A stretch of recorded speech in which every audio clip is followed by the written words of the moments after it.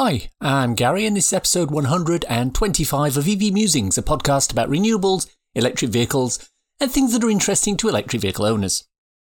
On the show today, we'll be looking at why electric vehicles are bad. This season of the podcast is sponsored by ZapMap. Before we start, I wanted to remind you to check through the back catalogue of episodes if there's something specific that you want to know about. Cables, charge costs, specific EV models, hubs, charge point operators, batteries, etc. There's probably something in there for you to listen to. Our main topic of discussion today is a bit clickbaity. Today, I'm all about education, myth busting, and why a lot of people don't think EVs are right for them, and they're probably correct. This comes as a result of scrolling through literally thousands of comments from members of the public putting forward reasons why electric cars are wrong and won't work for them. So what I wanted to do today is to create an episode specifically for those people. Because it's 100% true that there are certain people in 2022 for whom an EV won't work. Now, if you're here because you've followed the link in a Twitter thread or on Facebook and you've come to listen to what I've got to say, you fall into that group, well, welcome. I'm going to be telling you why you're probably right about EVs in a little while. But first, a little story and a bit of context. For an earlier episode of this podcast, I was chatting with motoring journalist Quentin Wilson. 2 hours before we chatted, he was on Good Morning Britain, a UK morning show, talking about electric cars. As is the way with news and entertainment these days, Good Morning Britain clipped about 30 seconds of that interview and posted it on social media. My God, the number of negative comments that came back. Unfortunately, they weren't unique in what they were saying about electric vehicles. Literally, any post that has something positive to say about electric vehicles will have one or more of the same, quote, counter-arguments posted against it. Some of the arguments are just plain incorrect, some are misguided, and some of them are 100% accurate for certain people. What I'm going to go through today are the most common types of comments and give you some context and additional information about what's being said. I'm going to be talking about the following comment themes. 1. I can't afford an electric car, they're too expensive. 2. I live in a flat or don't have off-road charging, so they won't work for me. 3. The batteries will die and cost a fortune to replace. 4. Electricity is going up so much it's too expensive to charge a car. 5. The infrastructure isn't there yet, there are only 2 chargers in my town. And 6. I'm waiting for hydrogen. It's the way forward. I think what a lot of people who respond to these comments think is that EVs are something that only the rich sector of society can afford. And if you're someone living in a council flat in a fairly deprived part of the country with an old banger parked out on the road, falling to bits and scraping by to afford fuel, insurance, road tax and repairs, an EV can seem like something only the 1% might have, and I can totally empathise with that position. By far the most common theme I read in comments is a variation of electric cars are too expensive, I can't afford them. So let me start by saying, yeah, you're probably right. If you're the sort of person who likes to buy a £200 banger and run it into the ground. Or perhaps a £2,000 runner that you can keep for a few years before selling it when the repair costs get too expensive. Then an EV isn't for you right now. If you like paying cash for your cars, which implies that they're not hugely expensive, then an EV isn't for you right now. If you've got a nice classic car you've had and run for 40 years and don't want to sell it just so you can drive an expensive electric car, then an EV isn't for you right now. If you've never taken out a loan or other sort of finance to buy a car, then an EV probably isn't for you right now. But there are a few caveats to this. Firstly, this situation is temporary. As at the time of recording, April 2022, the EV market, the new EV market, is buoyant with lots of new models available to buy.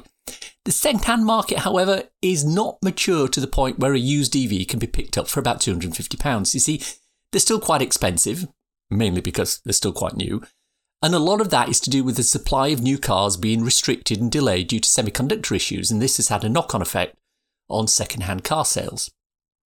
Secondly, it has to be said that those of you who usually buy your cars new have no excuse price-wise for not considering an EV. I'm not saying buying, but at least considering.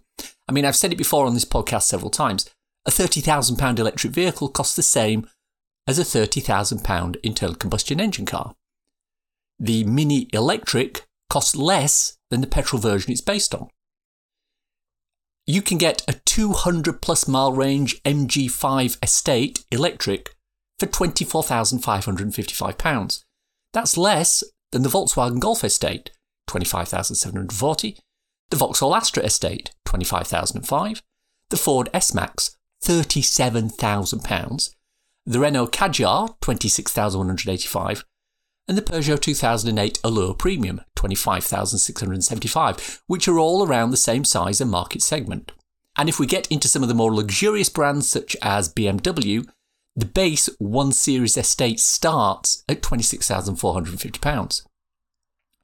There are great lease deals and salary sacrifice deals, which means you can get an EV for less than you would imagine.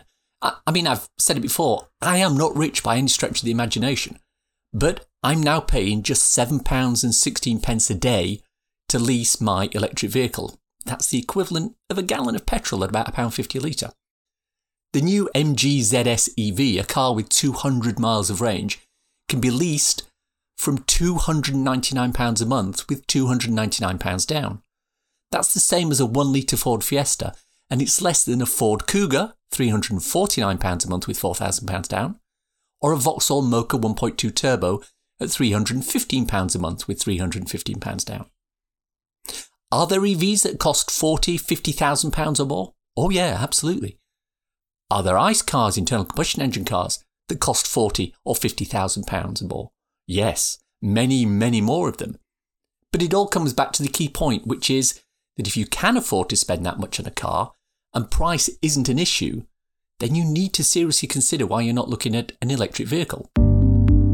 If the car you're driving at the moment was bought new, leased, or is a company car, the cost is probably not really an issue. Now, just between you and me, if you're the sort of person who buys cheap cars and runs them as long as they can, then you're not the current target market for electric vehicles. From a carbon offset point of view, if you're spending £30,000 and above on a car, you probably have a lifestyle that's quite carbon intensive. Biggish house, holidays abroad, high driving mileage. Anything that can be done to eliminate that is probably good. If you're buying cheap cars, your footprint is probably a little less severe, so there's less benefit to society for you going electric at the moment. Before we move off this, however, I will point to a video produced by Dr. Ewan McTurk, former guest and friend of the podcast, which details how it can actually be cheaper to buy a relatively expensive second-hand electric vehicle than it is to run a fossil fuel car you were given for free. See the link in the show notes. It's a bit of an eye-opener. Now, also remember, your cheap £200 banger will still need road tax and MOT repairs and some quite expensive fuel to make it go anywhere. If you're going into London and some other towns, you're probably also going to pay a congestion charge or an ultra-low emission charge. For an EV, other than insurance and occasionally an MOT, none of the above apply. Moving on. The next common theme is around home charging. I live in a flat or don't have off-road charging, so EVs won't work for me. If that's the case, you might be right. An EV won't work for you right now. I mean, let's ignore the fact that nobody has a petrol pump at home, and that doesn't seem to be an issue for internal combustion engine cars. But let's go with the fact that you don't have off-street parking. In the UK, the percentage of car owners who do not have off-street parking is 28%. That's going to make home charging your EV very difficult, if not impossible. But 72% of car owners can park off-street. And if you're in that 72%, you should be seriously looking at electric vehicles. But also, if you're not in that 72%, why not take a good look around?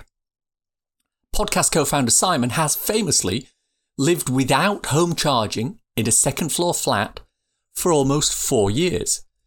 And he's now on his second electric car. He's found ways around the issues. His office has workplace charging, which he can use. He spends time working at customer sites, and he uses public chargers near there to fill his car.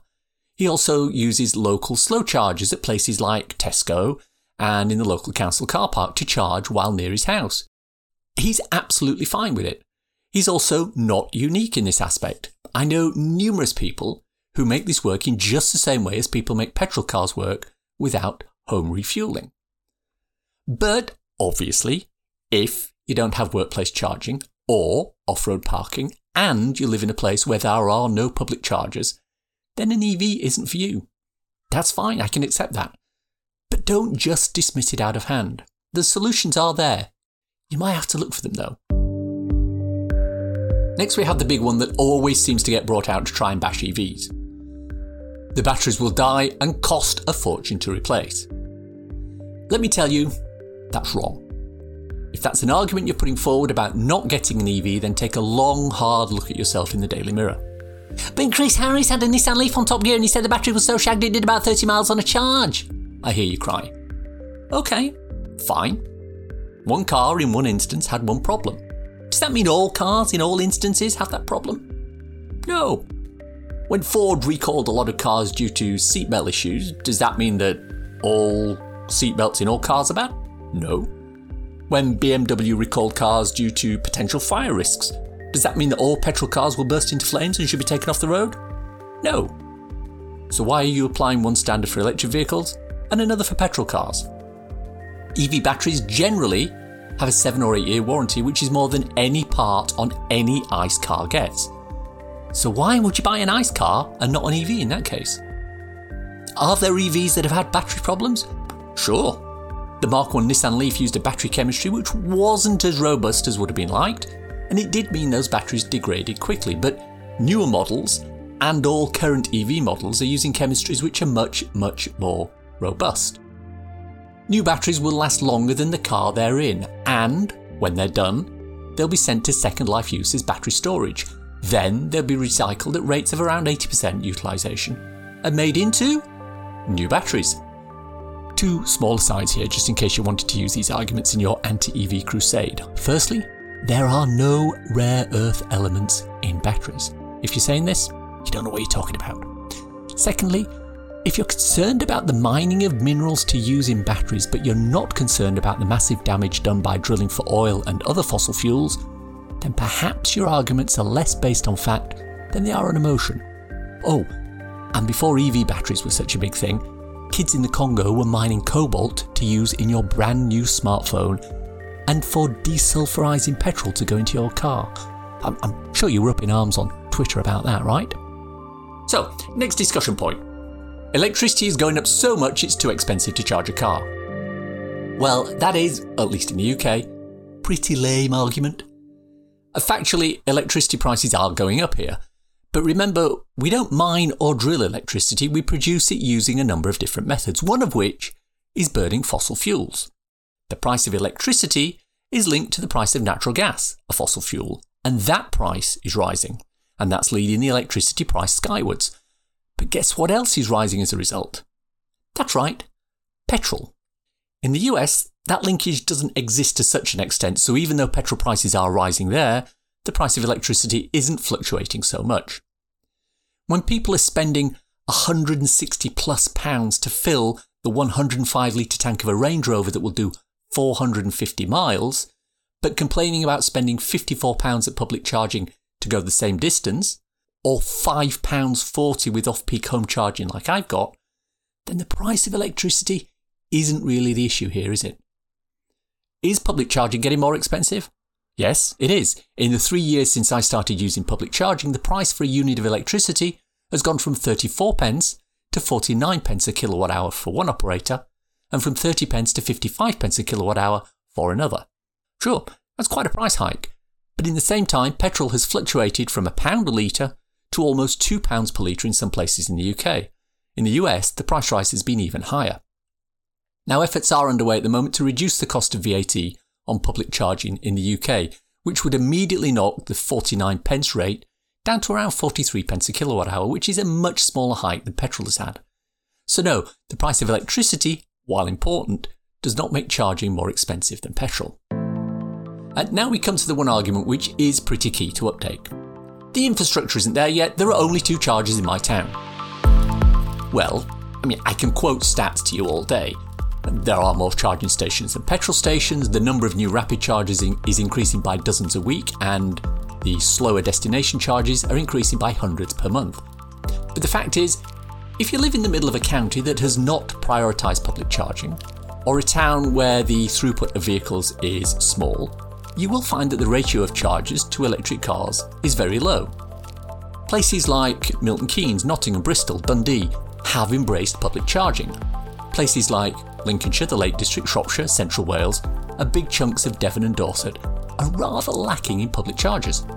If we look at destination chargers, or the slower 7 kilowatt ones in car parks, again, there are way more of these than you might imagine. But, again, the same areas seem to lack the support and implementation for those units as for the faster rapid units. I'm lucky, I admit it. Within a 5-mile radius of my house are 7 rapid chargers from 4 different charge point operators. The whole area around this part of South East England is quite well served. So, if you live in areas such as that without home charging, then perhaps an EV isn't for you just yet. But if you want to check back through the archives, you'll find several episodes where we discuss the state of the charging infrastructure and how it's constantly improving. As Quentin Wilson said when he was on the podcast, I always say to people, the charging network will always be better tomorrow than it is today. The final comment, and one which always appears in every comment section about electric vehicles, is, I'm waiting for hydrogen. It's the way forward. Well, hydrogen has a lot going for it. It's a great way of storing power. It can be dispensed a lot quicker than charging a car. Well, to be honest, that is about it. For many uses, hydrogen is the prime mover. Things like long-distance flights, shipping, steel manufacture, those are the areas where hydrogen is the right solution. But not road vehicles, and especially not private cars. The reasons are numerous, and I've talked about them in previous episodes, but let's just briefly go through them one more time. Hydrogen is incredibly inefficient as a fuel. It's made mostly from fossil fuels. It loses 70% of the energy used to create it to transmission losses, etc. So why not just take that energy and use it directly in a battery instead? Then, the infrastructure doesn't exist on a large scale. In the same period of time that massive EV charging infrastructure has been rolled out, the number of hydrogen stations in the UK has gone from 1 to 12. As I check at the moment, April 2022, there are 2 of them out of use, leaving 10 to service the whole country. And 2 of these are in Aberdeen in the north of Scotland, which isn't a lot of use if you're in London. It's not really a lot of use if you're in the southern, more populated parts of Scotland either. Next, it's a lot more expensive to roll out hydrogen charging. Sites cost in the millions to install, and this means fewer will be installed and the issue of availability will remain. And despite what many people think, you can't just replace the petrol in the tanks of a petrol station with hydrogen. The dispensing technology is much more complicated than that. Then there's the cars. There is in the UK one hydrogen model you can buy, the Toyota Mirai. They start at £50,000 and can go up to £65,000.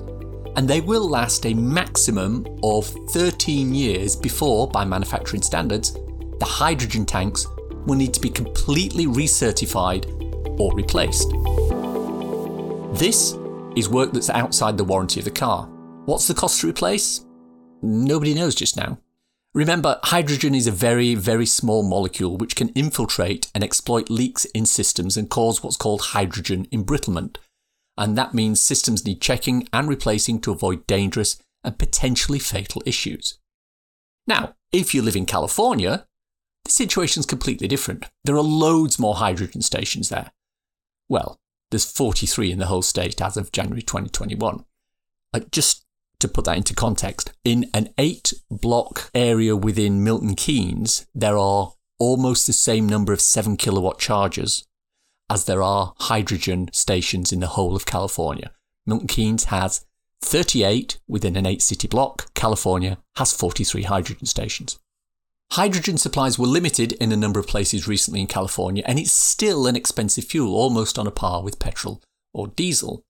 Toyota are selling their hydrogen car in California with massive discounts and $15,000 worth of free hydrogen as an incentive.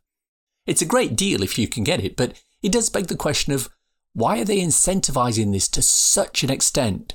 Well, total sales of hydrogen cars worldwide since 2014 are under 50,000 units. Let's do a comparison with EVs. One manufacturer, Volkswagen, sold 119,000 units of one model, the ID4, worldwide just last year. If hydrogen was the better tech, why is it lagging so far behind in sales and infrastructure? Oh, and that fabled 3-minute refill? Sure, if you're the only car there and the station has fuel, you can probably fill in a few minutes. But then you'll need to spend more minutes warming the connector to release it, as it will freeze to the car due to the extremely low temperatures needed for hydrogen. And if the station is busy, it'll need to regularly repressurize, which will take anything from 10 to 20 minutes per session. But if you still think hydrogen's worth waiting for, then an EV probably isn't for you. So in summary, there are, at the moment, a number of circumstances in which an EV won't be right for you. If that's the case, then please stand back, let others move forward with them. But if you're someone who currently buys new cars, company or otherwise, and live in a residence with off-street parking, there's no reason why you shouldn't consider an electric vehicle. If you buy cheap cars for cash, then the market isn't there yet. That's fine. If you don't have off-street parking and live in an area without good public charging infrastructure, then an EV probably isn't for you. New solutions are arriving in the form of charger sharing and additional on-street charges. Sit tight and wait. If you think rising electricity prices are an issue, then perhaps you don't understand the linkage between petrol price and electricity. If you're waiting for hydrogen, then you better make sure your current car is kept in top mechanical shape because you'll be running it for a long time. Alternatively, head to Toyota and buy a £50,000 car that you can only recharge in a dozen places across the UK and you're good. Most of all, if you're spamming tweets from people with comments talking about hydrogen, battery replacement and high electricity prices, then maybe you're not ready for an EV anyway. And that's fine. There are early adopters, mass adoption, and late adopters. You're not in the first group, and you're probably not in the second group. Ultimately, higher fuel prices, additional taxes on fossil fuel and cars, and the closure of petrol stations in the future will force you into the third group. And that's fine. It's time for a cool EV or renewable thing to share with your listeners. The US now has 20 states with a 100% renewables target. At the end of 2021, 31 states in the District of Columbia had adopted Renewable Portfolio Standards or Clean Energy Standards. Both require electricity suppliers to meet a set share of their electricity from designated renewable resources or carbon-free eligible technologies. In 2021, Delaware, Oregon, North Carolina and Illinois updated their RPS or CES policies, while Nebraska became the 20th state to commit to 100% clean electricity by 2050 or earlier, which is excellent. But, while this does sound good, the devil's in the details. Definitions of what constitutes clean electricity or renewables differ by state. For example, hydrogen power is excluded in California due to environmental issues, and some states include nuclear energy and or natural gas fitted with carbon capture and storage technology, CCS, to count towards the state's policy target, while others don't. At its basic level, it's a pretty good starting point. In the absence of a federally defined standard, it's up to the individual states to make the move. Seeing so many start their renewable journeys is actually quite satisfying. The EV Musings podcast is sponsored by ZapMap. ZapMap is the go-to app for EV drives in the UK. Use it to search for available chargers, plan electric journeys, pay for charging on participating networks, and share updates with other EV drivers. ZapMap is free to download and use, with subscription plans for enhanced features such as using ZapMap in-car, on CarPlay, or Android Auto. And that's the show for today. Hope you enjoyed listening to it. If you want to contact me, I can be emailed at evmusings@gmail.com. I'm also on Twitter at musingsev. If you enjoyed this episode, why not buy me a coffee? Go to coffee.com/evmusings and you can do just that. Takes Apple Pay too. ko-fi.com/evmusings. Or, if you want to support the podcast and newsletter, why not consider contributing to become an EV Musings patron? The link's in the show notes. If you want a quick reference ebook to read on your Kindle, I wrote a little something called So You Got Electric. It's available on Amazon worldwide for the measly sum of 99p or equivalent, and it's a great little introduction to living with an electric car. Please check it out. Links for everything we've talked about in the podcast today are in the description. If you enjoy this podcast, please subscribe. It's available on iTunes or wherever you get your podcasts. If you've got a few seconds, why not drop a little review in there? It does help raise visibility and it extends our reach in search engines, but no pressure. If you've reached this part of the podcast and are still listening, thank you. Why not let me know you've got to this point by tweeting me at MusingsEV with the words, "It's not for you and that's fine. Hashtag, if you know, you know." Nothing else. Thanks as always to my co-founder Simon. You know, he's keen to get into cryptocurrency and he's been studying up on it. Apparently the one barrier he sees is that there are big fees associated with all the transactions. But he's confident there'll be an improvement and a better fee and charge structure. I always say to people, the charging network will always be better tomorrow than it is today. Many thanks for listening. Bye-bye.